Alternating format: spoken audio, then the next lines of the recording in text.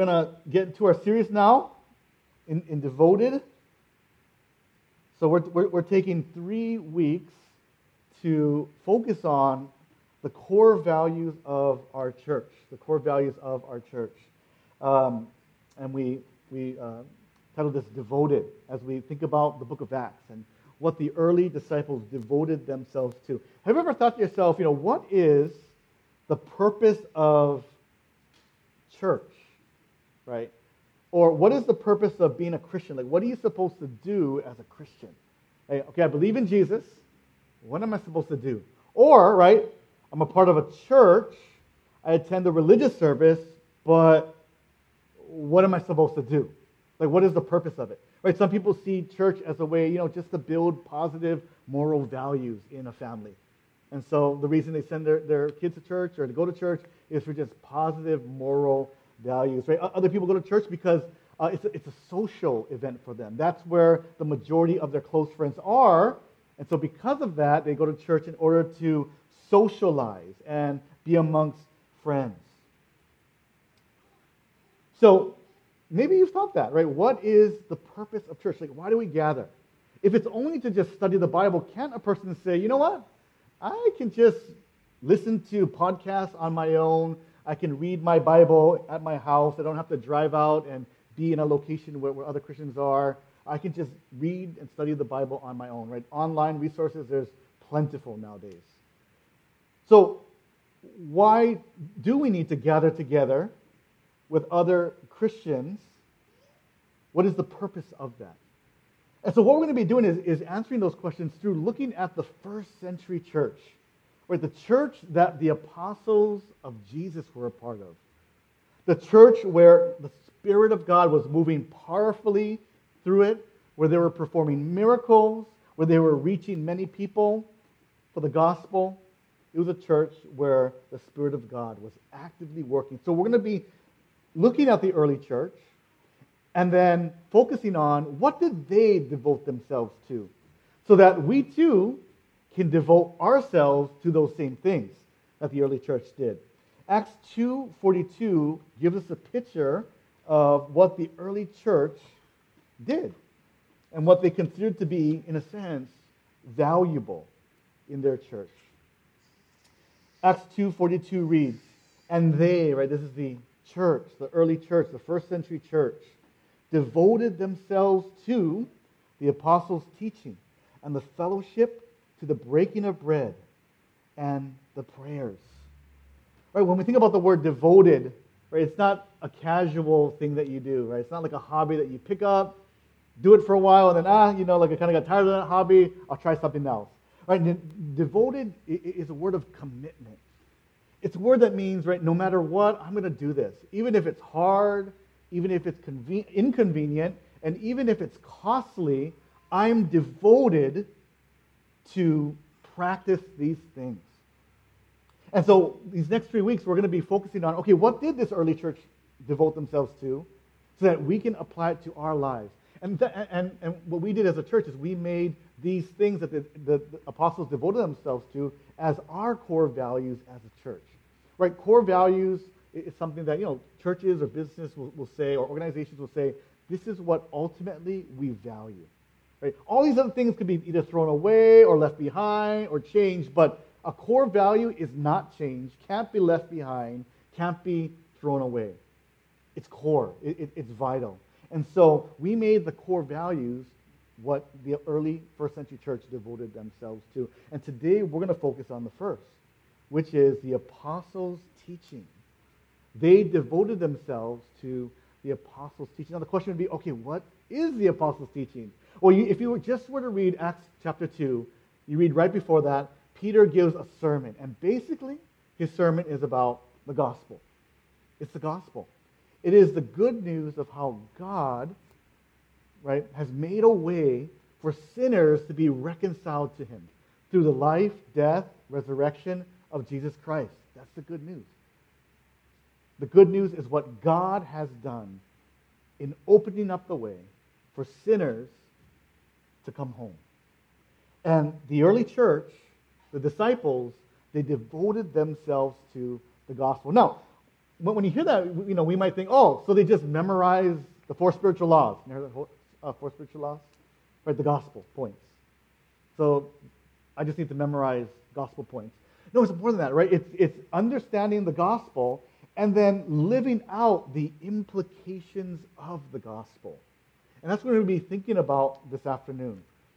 Not only what the gospel is, but what does that then mean for how we live our lives? How does the gospel inform how I view myself and then how I live out my life? Tim Keller said this way, right? The gospel is not just the ABC, and then you go on to other alphabets. But the gospel is the entire alphabet system by which you understand life. And that's why we as a church, we call ourselves gospel-centered church, which basically means, right, we want the gospel to affect every aspect of our lives, how we view ourselves, how we view others. The gospel isn't just a message we attach at the end of a message, a sermon, right? It should permeate all of life and practice. So then, what we're going to be doing today is we're going to be looking at Ephesians chapter 1, right? A beautiful chapter that Paul writes on the gospel and the riches that we have in it. And so let's go to Ephesians chapter 1, starting with verse 3. And as we read, I want us to take note of all the times that Paul will put that prepositional phrase, in Christ. We're going to see that a lot in this chapter. Right? And what he's showing us is that we only have the riches of God through the gospel, in Christ, being in Christ. Let's start with verse 3. It reads, "Blessed be the God and Father of our Lord Jesus Christ, who has blessed us in Christ with every spiritual blessing in the heavenly places, even as he chose us in him, in Christ, before the foundation of the world, that we should be holy and blameless before him." Let's stop right there, right? As we think about, right, the riches of Christ. And I could just see Paul, as he's writing this letter, so excited to share with other Christians all the riches that they have in Christ. The first is this, right? Because of the gospel, right? The gospel is about God choosing us. God chooses. And that is good news. Back in verse 4, he chose us. Now the question is when, right? In him, before the foundation of the world. Now that's fascinating, right? Think about how human beings choose each other, right? How we choose. Like, for example, in sports, right? A scout would, for college, would look at a player, a potential athlete in high school, and would choose, right, to reach out to that athlete based upon his or her performances. Think about for college, for schools. Schools will choose to accept people applying to that college based upon their application and resume.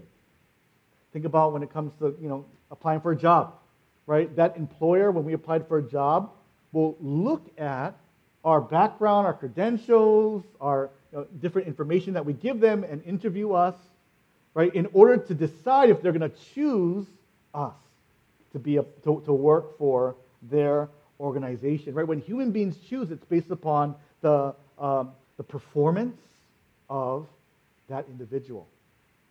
But if we look at Ephesians, right, and what Paul's saying here is God chose us not after our performance as individuals. He chose us before the foundation of the world.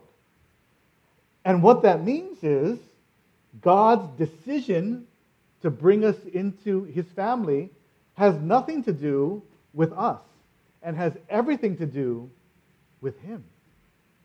His decision, his will, had nothing to do with our will. And that is good news, right? Because if God were to look at our lives and choose us based upon how we would live, right? Even as a Christian, how we would live and still mess up, man, I wouldn't be chosen, right? Because his standards are perfection. He chose us not because of anything we have done.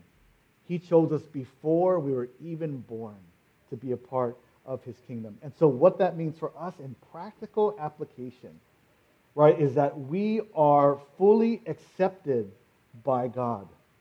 We have all the acceptance that we need. And this is how it helps us in everyday life, right? It helps us from not being people pleasers, right? Because a lot of times we will bend to people's desires. We will change how we act. We will change how we speak. We will change maybe even how we dress in order to get someone else, maybe it's someone in our workplace, maybe it's a friend, maybe it's even a family member, right, for them to accept us, right? It's not only a problem we have in high school, right? In high school, right, we struggle with being accepted by people, so we're trying to be cool, we're trying to talk cool, we're trying to dress cool, right? When we became adults, for those of us who are adults, right, kids, you probably struggle with this, right? But when we become an adult, that temptation does not leave us. We just change how we try to be accepted by other people. We may even lower our standards and compromise in order for someone to, in order to be accepted by somebody that we want to feel accepted by.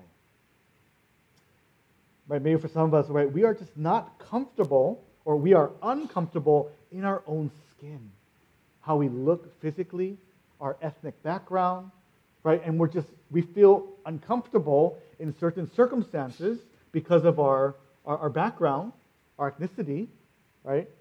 And we'll change the way we act in order to fit in, right? In order to people please. But the good news is, right, we don't need the acceptance of other people anymore. Where we have all the acceptance we need by a God who chose us before we were even born. And because of that frees us to live comfortably in our own skin.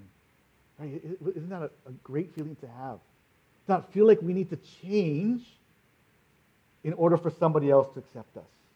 But because we're fully accepted by God, we can live freely before other people and not fearing that they'll accept us or reject us.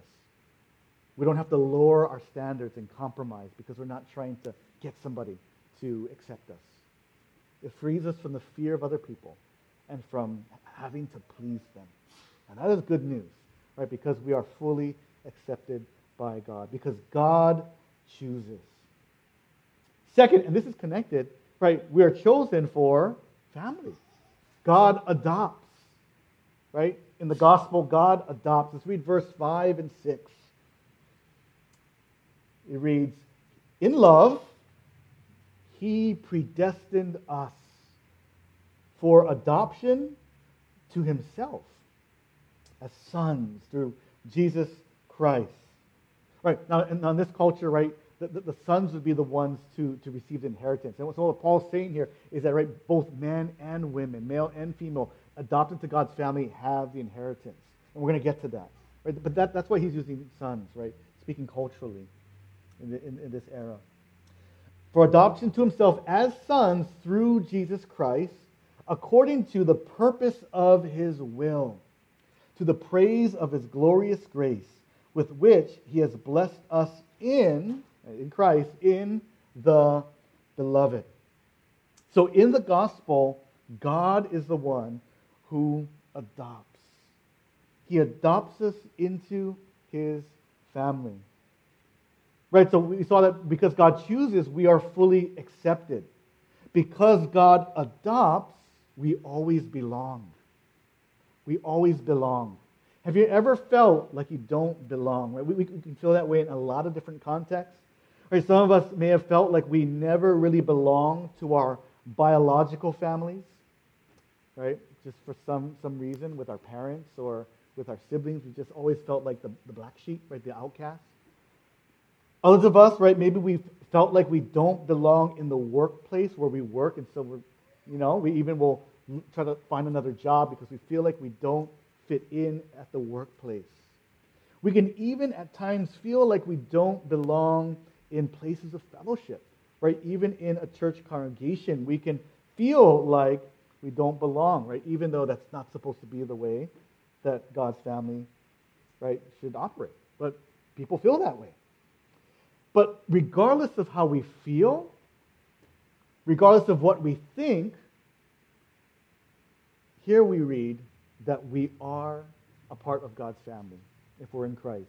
That we have been adopted into the family of God. And because of that, we belong to Him. We belong to Him. And that is good news. See, people belong to different groups for different reasons. Right? Some people will belong to different groups based upon just biologically, right? They're just related, and they have their group that they always stay with. Other people belong to organizations or hobbies, and so that's their tribe that they always run with. Other people group themselves politically, right? And they'll only stay within that tribe politically. Other people group themselves on different kind of values or preferences, and they'll only stay within that, right? And they kind of keep themselves out from the outside world. But the gospel is different, right? In the gospel, right, we are brought together and adopted into God's family, and we want to bring as many people into the family as possible, right, through faith in Christ. And what that means for us, because we belong, right, and that's connected to being accepted, isn't it, right? Because we belong, right, our desire then is for other people to belong as well. Because the gospel is free to all. Whereas John 3:16 tells us, for whosoever believes in Him. Right? The gospel is wide, the invitation to all. Right? That means that we want other people, no matter their background, no matter their situation, to come to know Christ, to come to belong in the family of God. There is security and comfort knowing that we belong somewhere. And here it's to the family of God. Because of the gospel, right, we belong. Because of it, we are forgiven. Let's read verse 7 through 10. It reads, in Him we have redemption. We've been set free from sin through His blood. The forgiveness of our trespasses according to the riches of His grace, which He lavished upon us in all wisdom and insight, making known to us the mystery of His will according to His purpose, which He set forth in Christ as a plan for the fullness of time to unite all things in heaven and things on earth.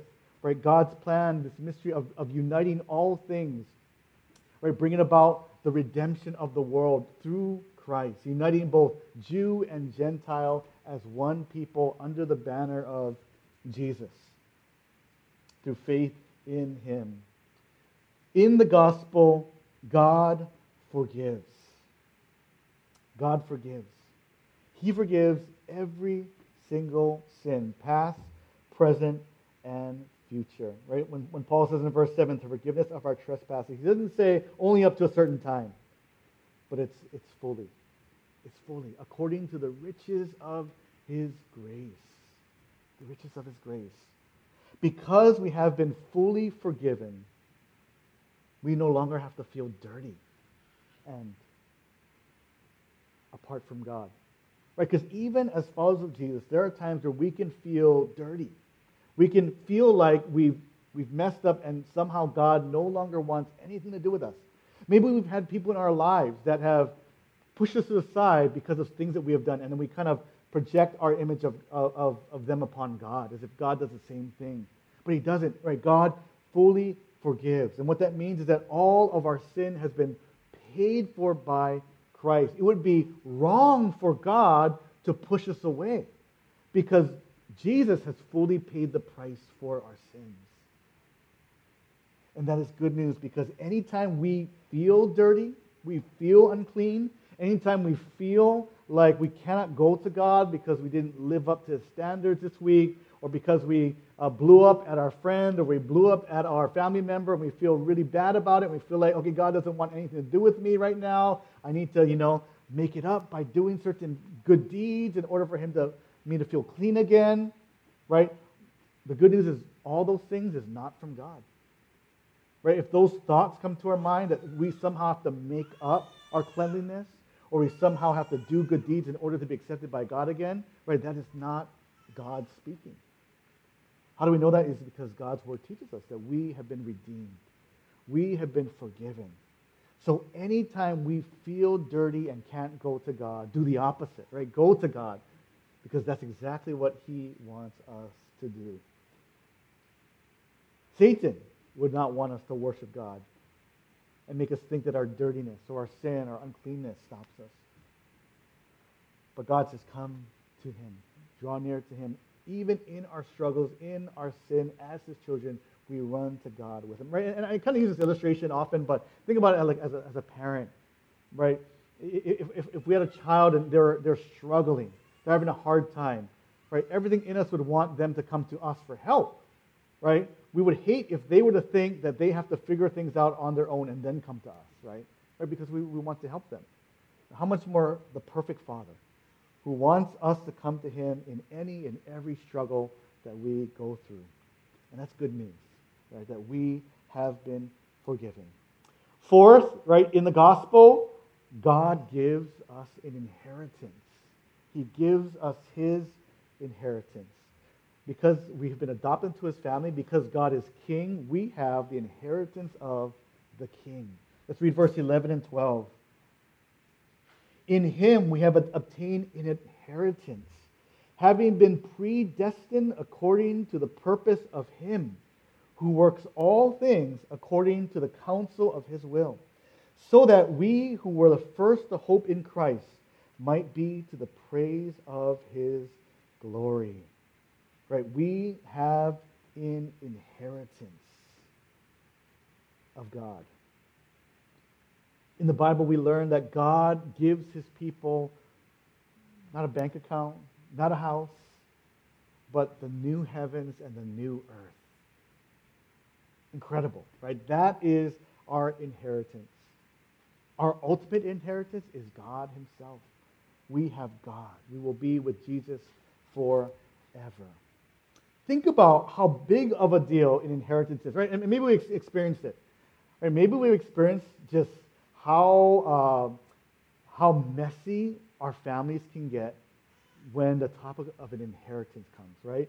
Maybe we had a family that was really tight, really close, and then, right, someone passes away in the family, and then there's the inheritance. And boom, the family just exploded, right? As we see maybe greed just rear its ugly head as family members fight and scrap for every last dollar, every last piece of property and possession from the one who passed away, right? Maybe there wasn't some kind of will that was clear, right? The topic of inheritance can be really messy. I was reading last month a family in Florida where a woman was kind of getting older and she was being transferred to an assisted living center. And so when she got there, some of her family members went to her vacation beach rental home in Florida. And they got into a fight and shots were fired. Family members over, right, this woman's home that they were hoping to inherit. And she didn't even pass away yet. Right? Family with guns firing at each other over a house. A house, right? People will fight and claw and be mean and burn bridges in families over an inheritance that won't last very long. Right? Think about our earthly inheritance. It'll last a few years, maybe a few decades. Right? Money will eventually be spent. Property will eventually be given to somebody else.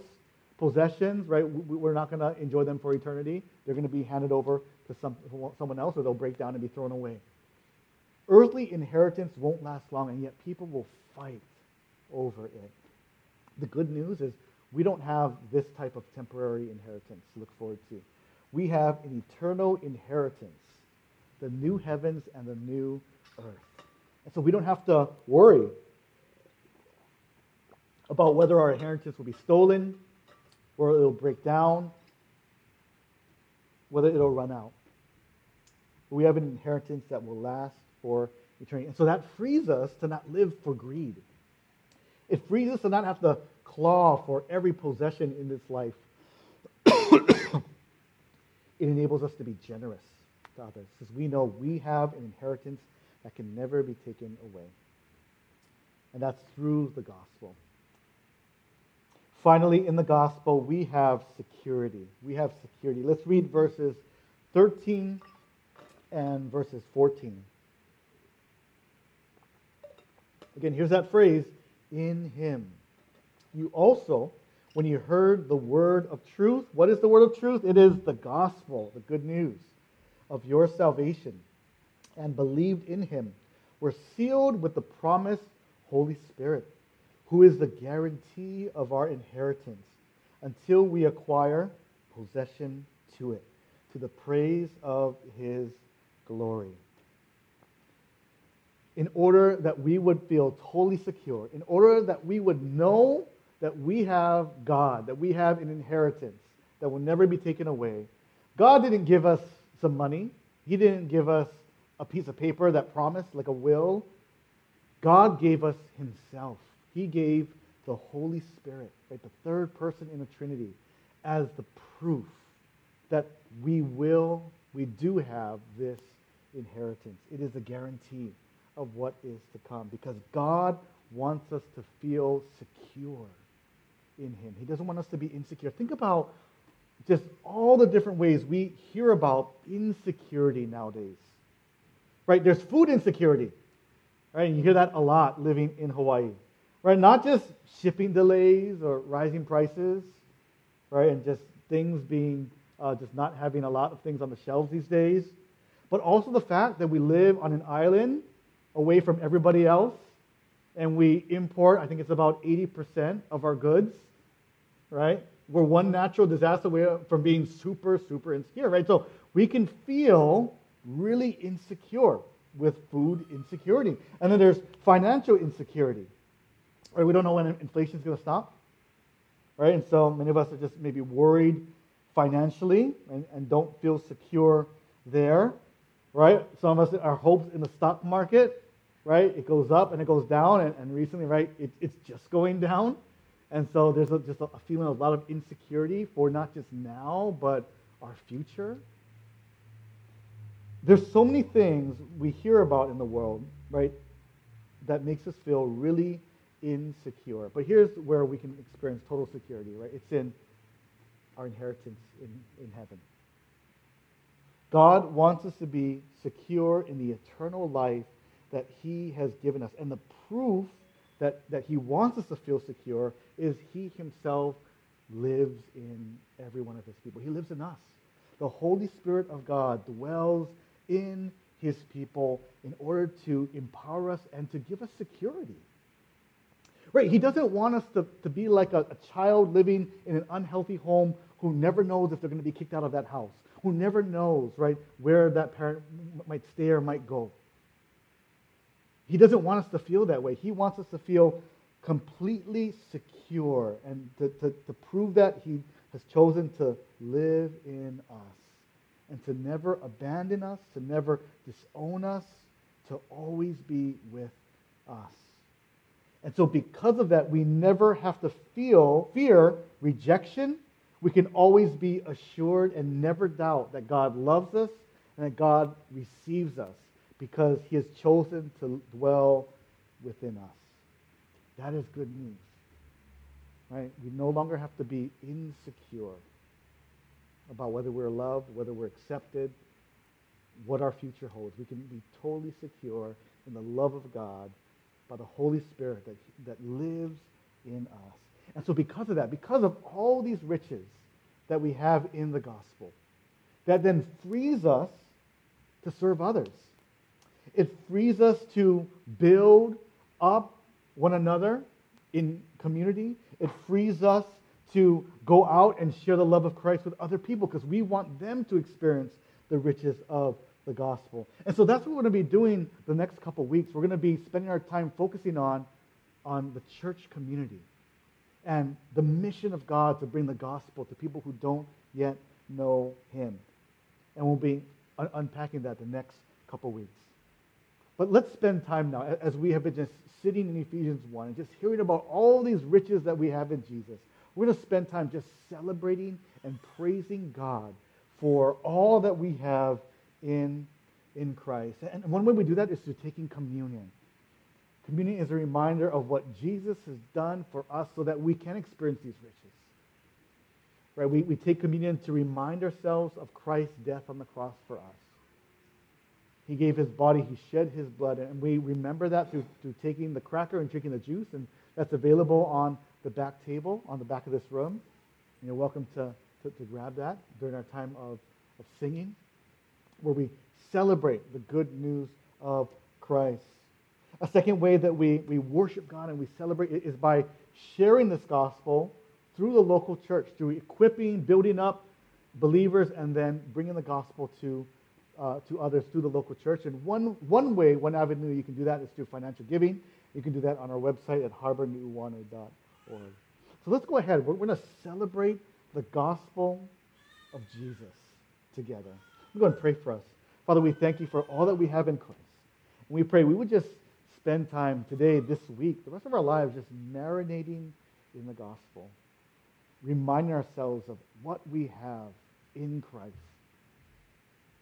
and living out this gospel, and having it affect all the different areas of our lives and our relationships.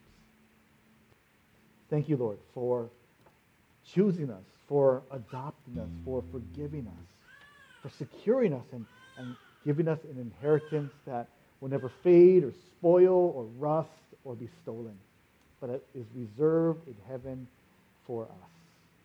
And so we rest in what Jesus has done for us, in his death and in his resurrection.